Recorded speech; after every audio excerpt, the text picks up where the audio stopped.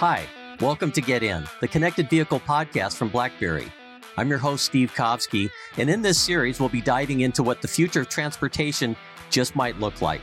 Today, I'm joined by a guest who knows a great deal about how we're going to pay for it. I would like him to introduce himself, if you would.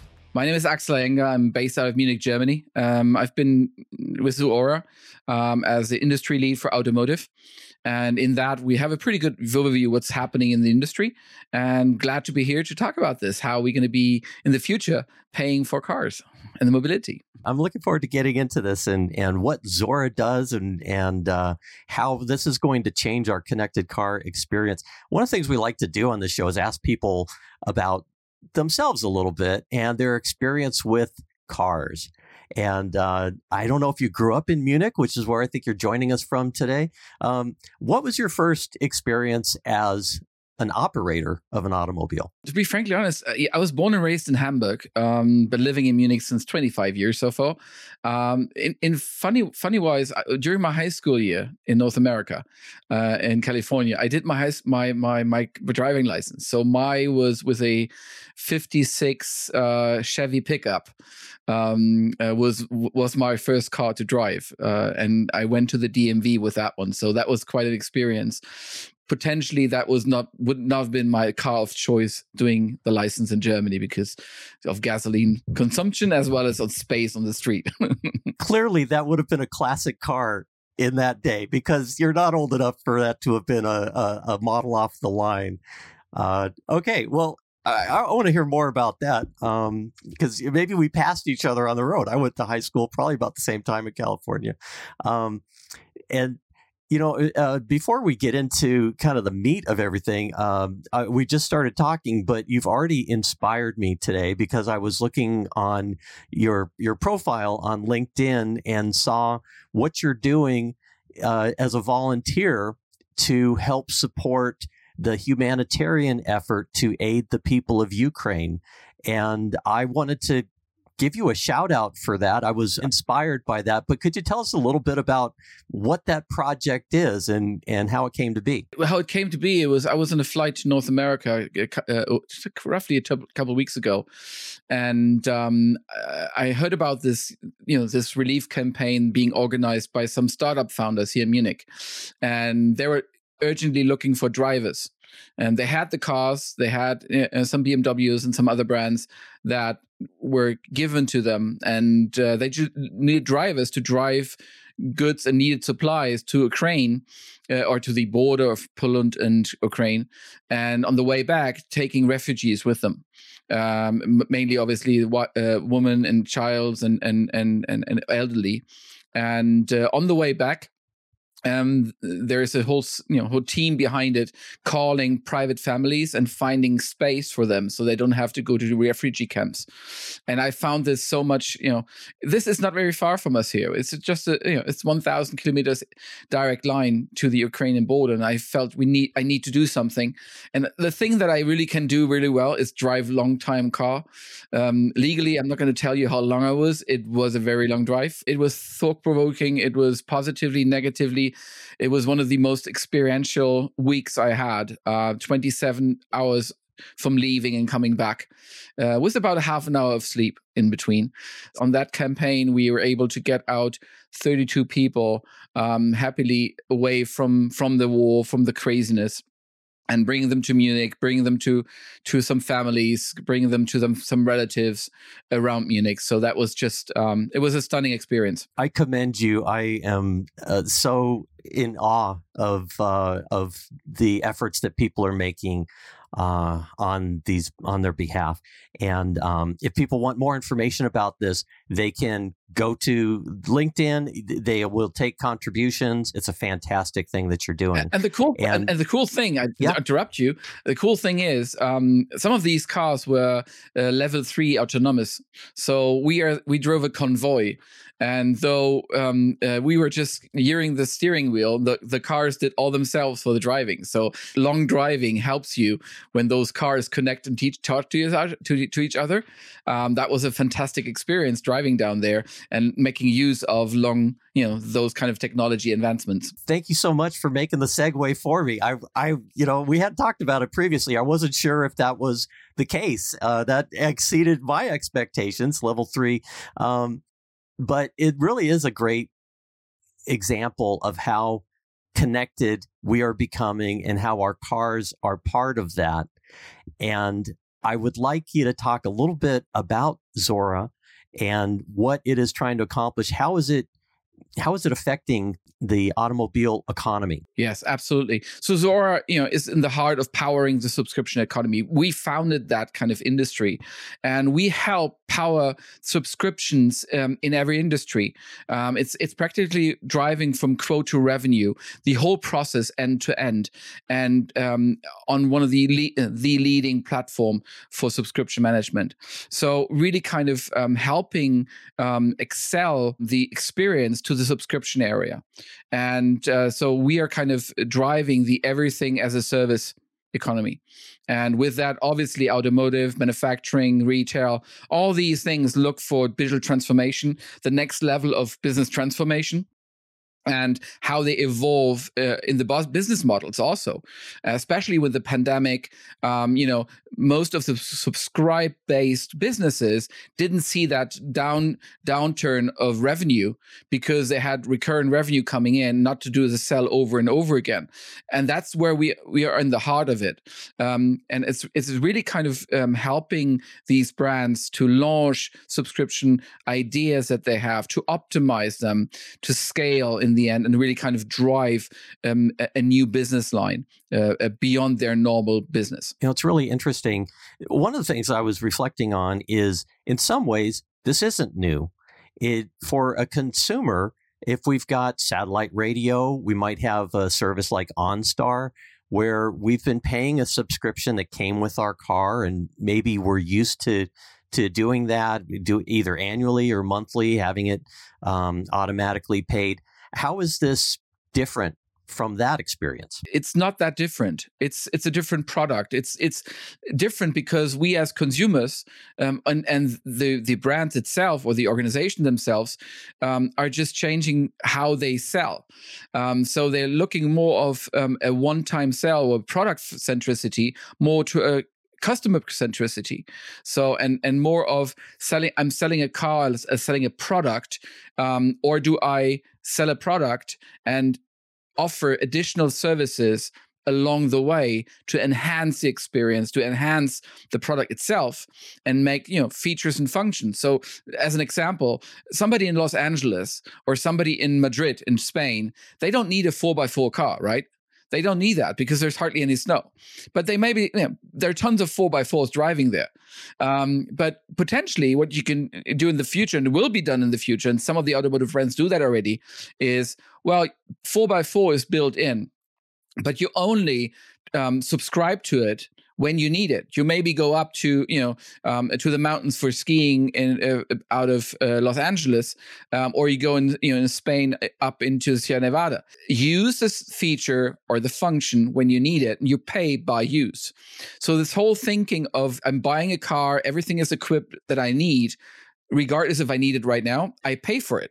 So the question is, how do I expand my product lifeline across my customer, and how do I keep and build a meaningful relationship with my customer on that journey? And selling a car is nice, it's a good effort, but selling a car twice to the same person is something that shows that you have done something right on that journey. And that's where we really help to enhance these kind of activities and build that platform underneath to help the OEMs, especially, but across all industries, to monetize the experiences that they have invested in the last 3, 4, 5 years.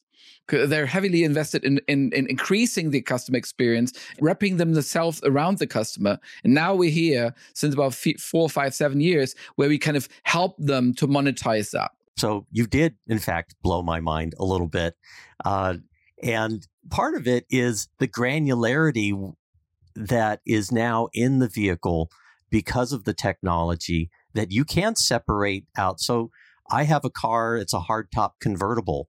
I I don't know. I don't use the convertible feature for months at a time, and I'm just driving a hardtop now.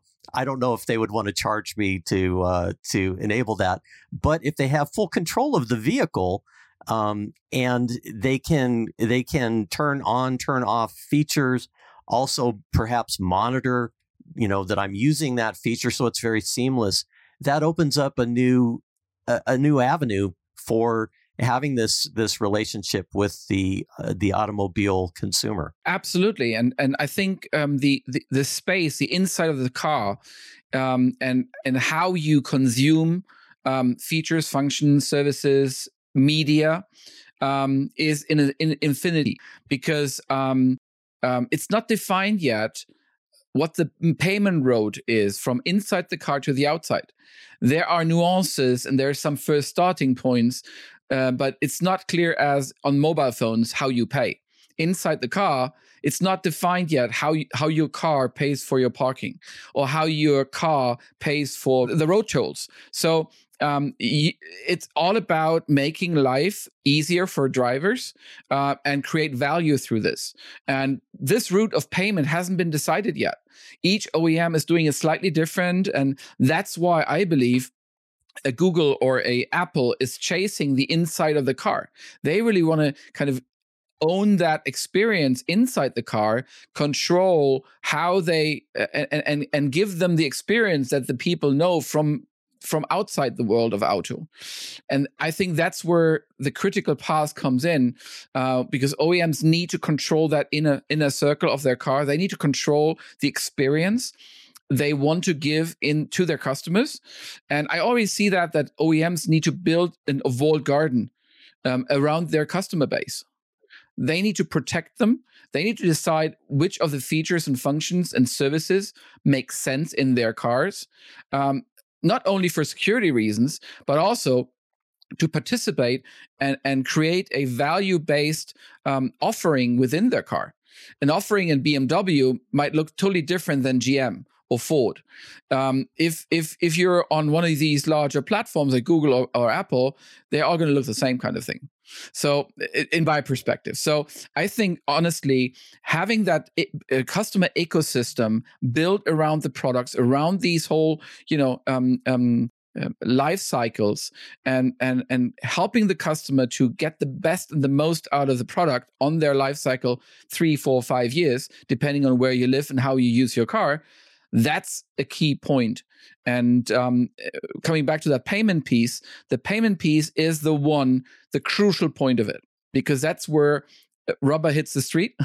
That's where you need to see where revenue and new business models will monetize. Well, there is a world of improvement that's needed right now, because it is so inconvenient to use these services. When I live near a toll road, and in order to be able to use that toll road without having a transaction that I have to attend to each time, I had to, using the mail of all things, who uses mail, but I had to get a device from them. Now I can do it electronically, but I have to manage it. My car does not manage it. If you are on a road trip and you think ahead and say, okay, I'm going to order some food, and then you try to navigate through whatever the experience is to order online, you'll often arrive before you've placed your order, and you can't do it if you're driving. Maybe if you have a completely autonomous vehicle, otherwise the passenger's going to do it. So it's a miserable experience right now.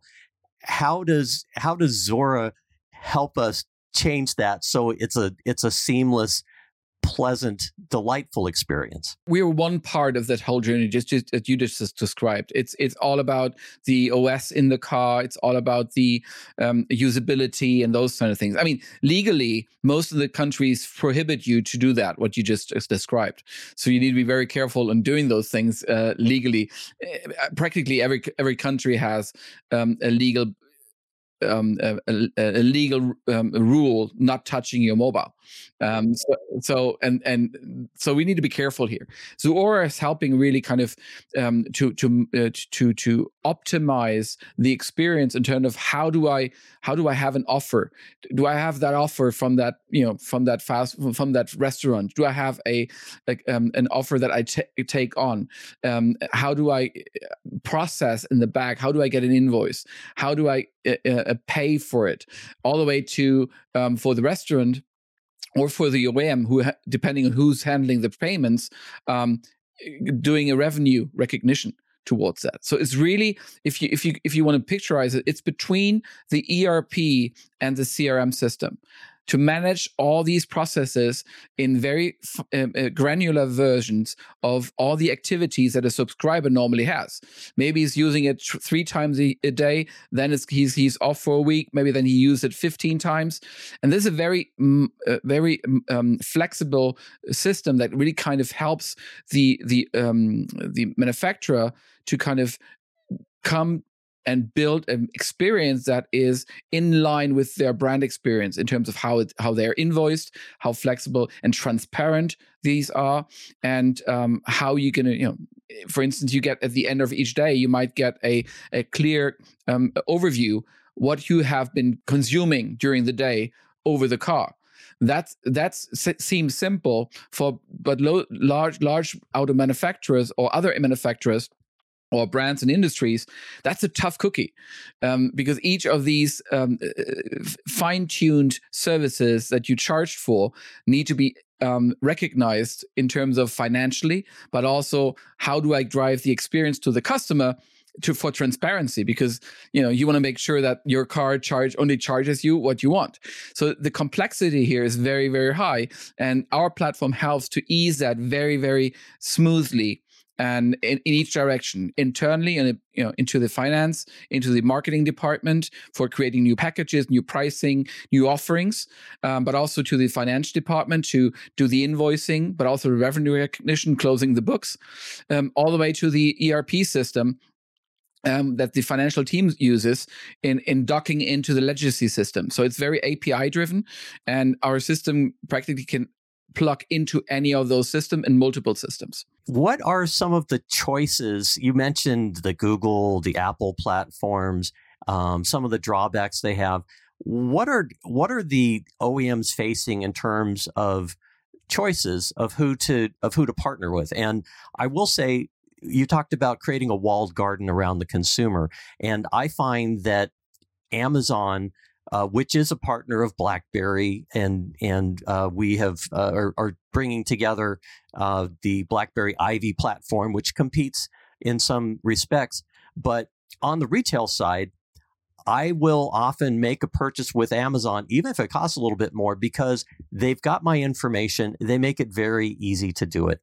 And the ease of use is so important. But if you're facing this as an automotive OEM, you're looking at this new subscription economy, they have to choose a platform or build one themselves. What is this decision tree that they're looking at, and how are they facing it? It's a good question. And each of these OEMs treat it differently. We have some that are trying it with the legacy system, and they face quite some challenges.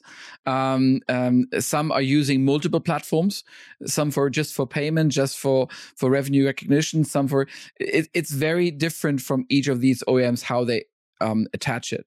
I can say that most of them who have a thought process already been done or executing on customer experience optimization and being data driven, they mainly come very quickly to a single platform to manage the whole process. And especially, with EV, and that's where we can kind of have that end-to-end experience, really kind of from offer of that restaurant you said, all the way to revenue recognition. You can drive that experience end-to-end across all systems in the back end. And the car, in the end, is only a mobile device. That is the interaction point. And that's how we see each IoT device, it delivers an experience, it delivers back data on which you can execute on. And that's how we see this. And the complexity in the OEM space, there are cultural ones, there are technology ones, and there are business optimization ones. And the combination of those makes it so complex, because you tell the financial guy you're gonna be shifting and earning not the money while you sell the car, because you're gonna be earning money across the life cycle. It's a totally different business model. So there's a lot of change and business business transformation behind it, and a cultural change, because you need to test, you try. It's like testing and trying a new feature in the car. The technicians, the engineers will test it till the end. They say now it's ready to ship. It's the same thing with subscription. You want to test and try. What is the best value, the best experience that customers get from your offerings? Which again comes back to, you need to be able to fail fast and learn from it and try new.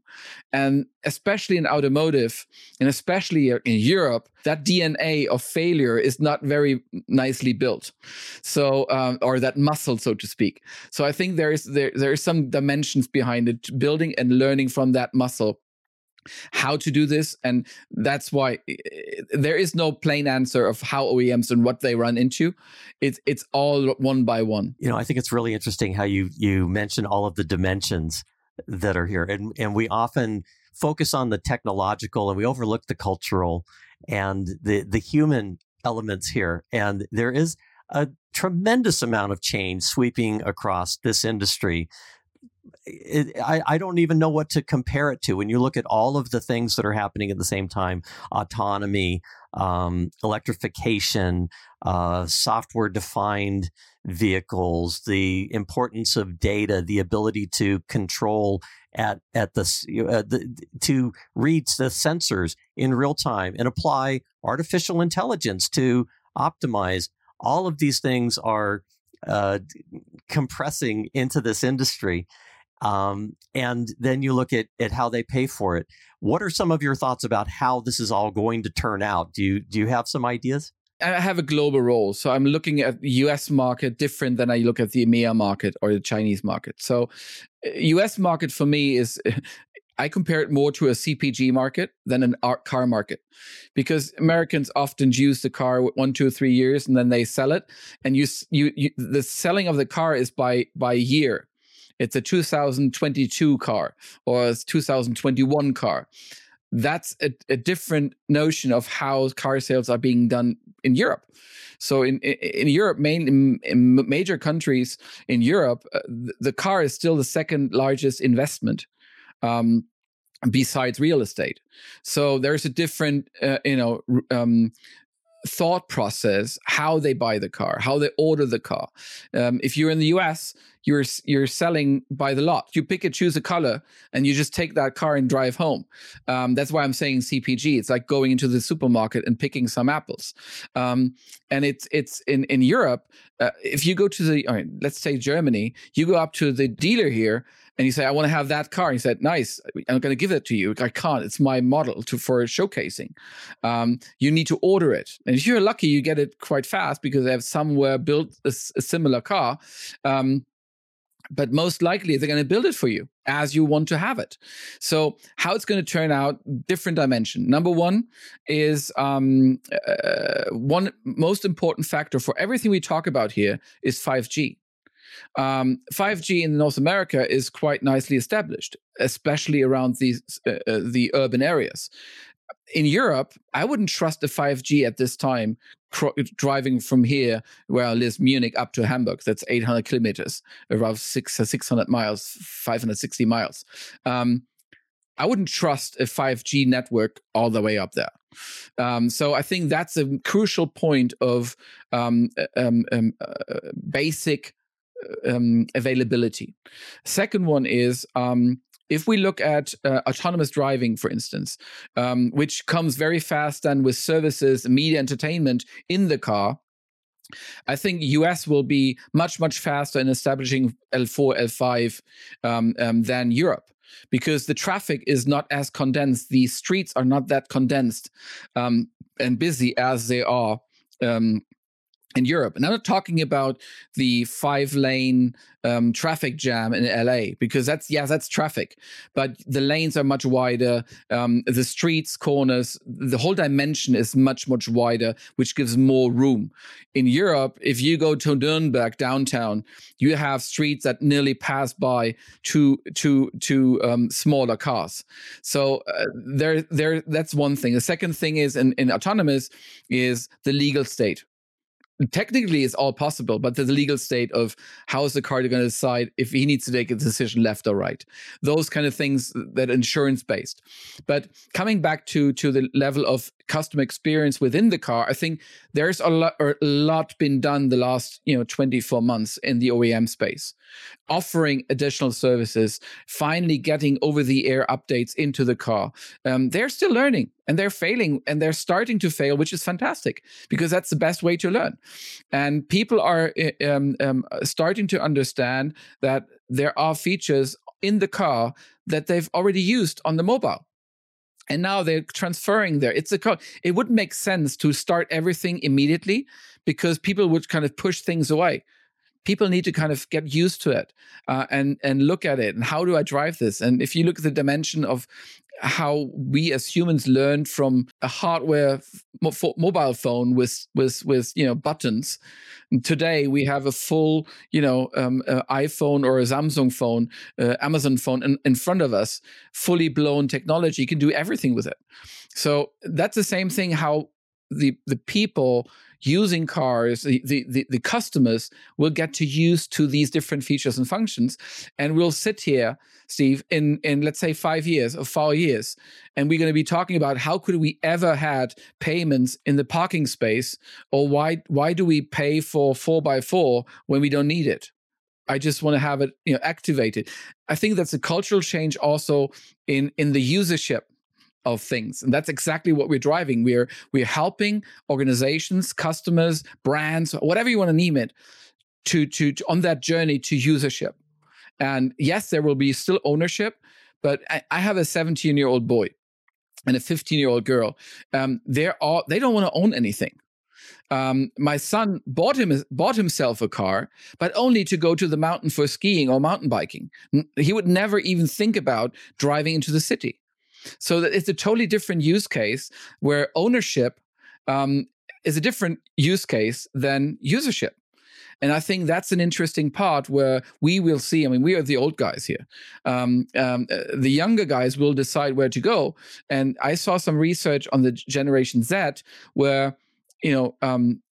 they come back to ownership, but in a different meaning for them. Where they kind of, yes, I want to own something, but it enables me to do something that I wouldn't be able to do in terms of freedom, in terms of going somewhere where you don't have the flexibility of just renting a car for a couple hours or a day. It wouldn't make sense to go to Italy maybe for the weekend. Using this in a city like Munich, where they say, I'm mixing, official trains with a scooter, and then maybe go home by a taxi or by an Uber. It's a mixture that will be interesting. And I see I'm traveling quite a bit, where I use myself, I using an Uber, using I was a conference in Stockholm where the taxi driver didn't come, and I had a speaking engagement in front of customers.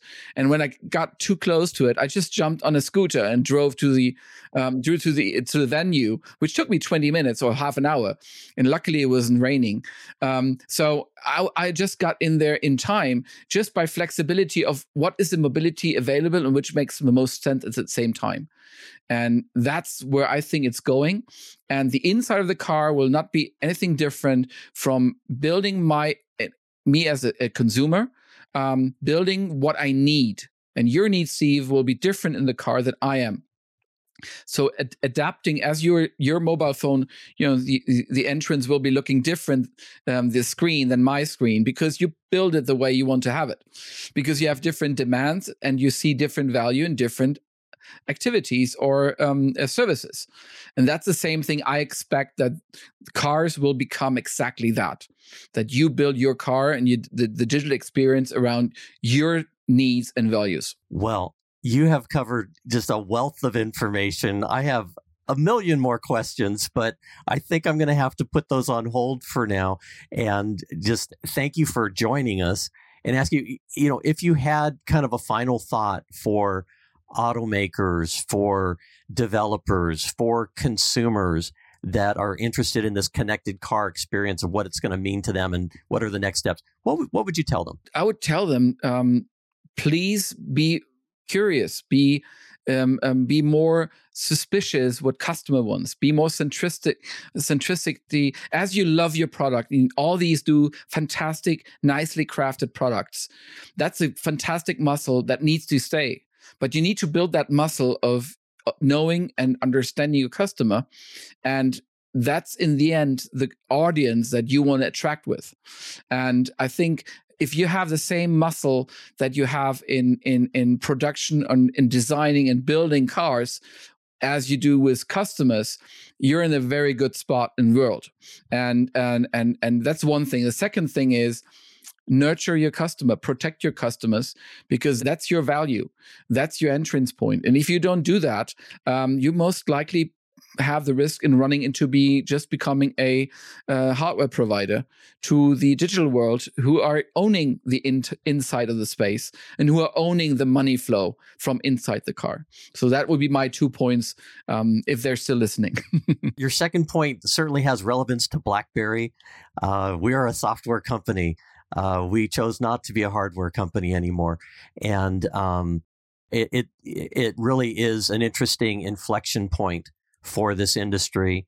And I'm so happy that there are services like Zora out there and that there are people evangelizing this and helping us flex, because I think flexibility is going to be very, very important.